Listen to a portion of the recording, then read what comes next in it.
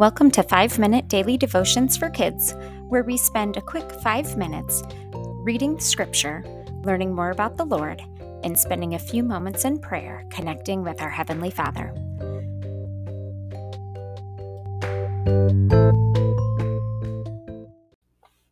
Hello, friends. Today is Tuesday, January 25th.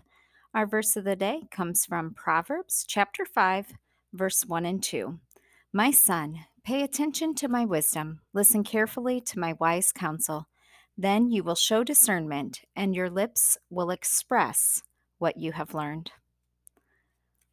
Lord, as we come to you today, I pray that we would listen to your wisdom, that we would pay attention to it. And not only our words, but also our actions would reflect the lessons that you're teaching us each and every day. In Jesus' name I pray. Amen. Our scripture reading of the day comes from Genesis chapter 50, verse 1 through 26.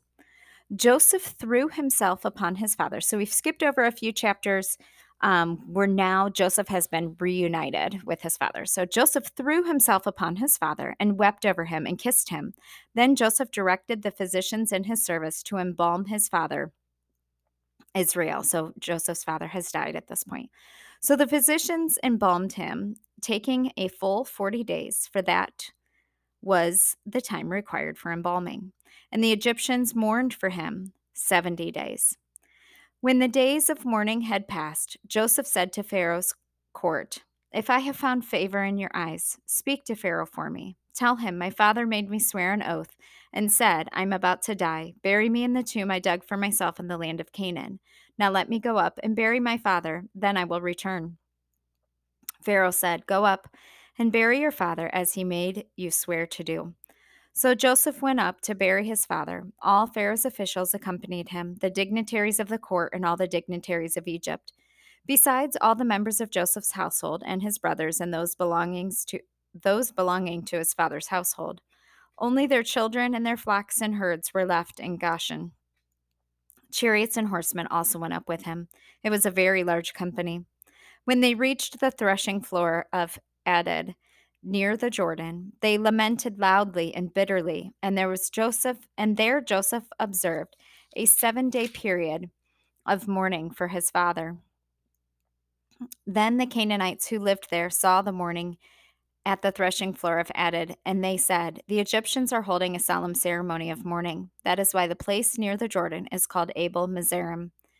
So Joseph's sons did as commanded them. They carried him to the land of Canaan and buried him in the cave in the field of Machpelah near Mamre, which Abraham had bought as a burial place from Ephron the Hittite along with the field.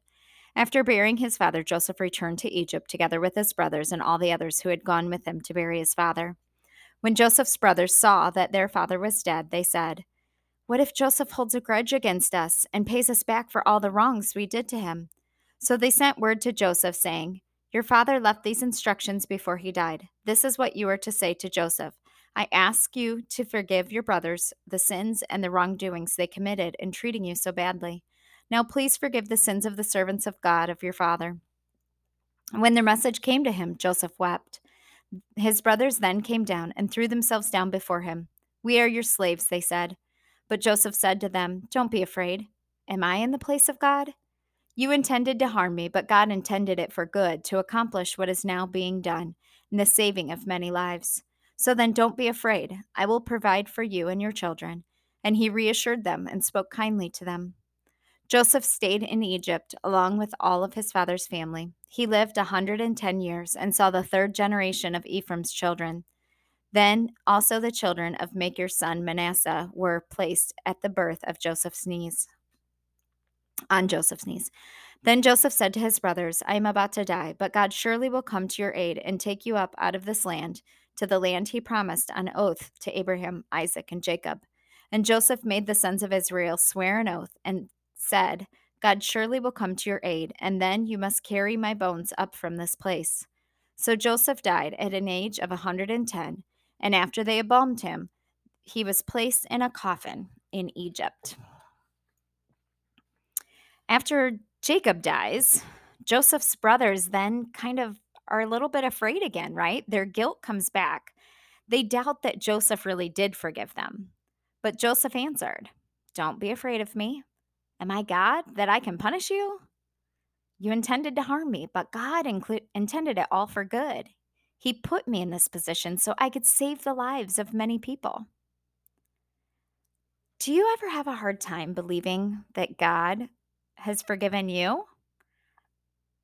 Do you have a sin that even after you've forgiven, ask for forgiveness from God, that Satan keeps bringing back up and throwing in your face? Does God really forgive you? Are you sure you're not still guilty? You need to believe when God forgives you. The Bible says that when we confess our sins, God is faithful and forgives our sins. He remembers it no more. Let's praise him today for his love and his mercy and his grace in the forgiveness of our sins. Dear Heavenly Father, thank you that you are so loving and so kind to us, that you would forgive us of our sins, and that we don't have to keep feeling guilty after you have forgiven us. Lord, I pray that you would remind us of this, that when Satan tries to trick us back into our guilt, that you would remind us that you love us and that you have forgiven us the way only you can.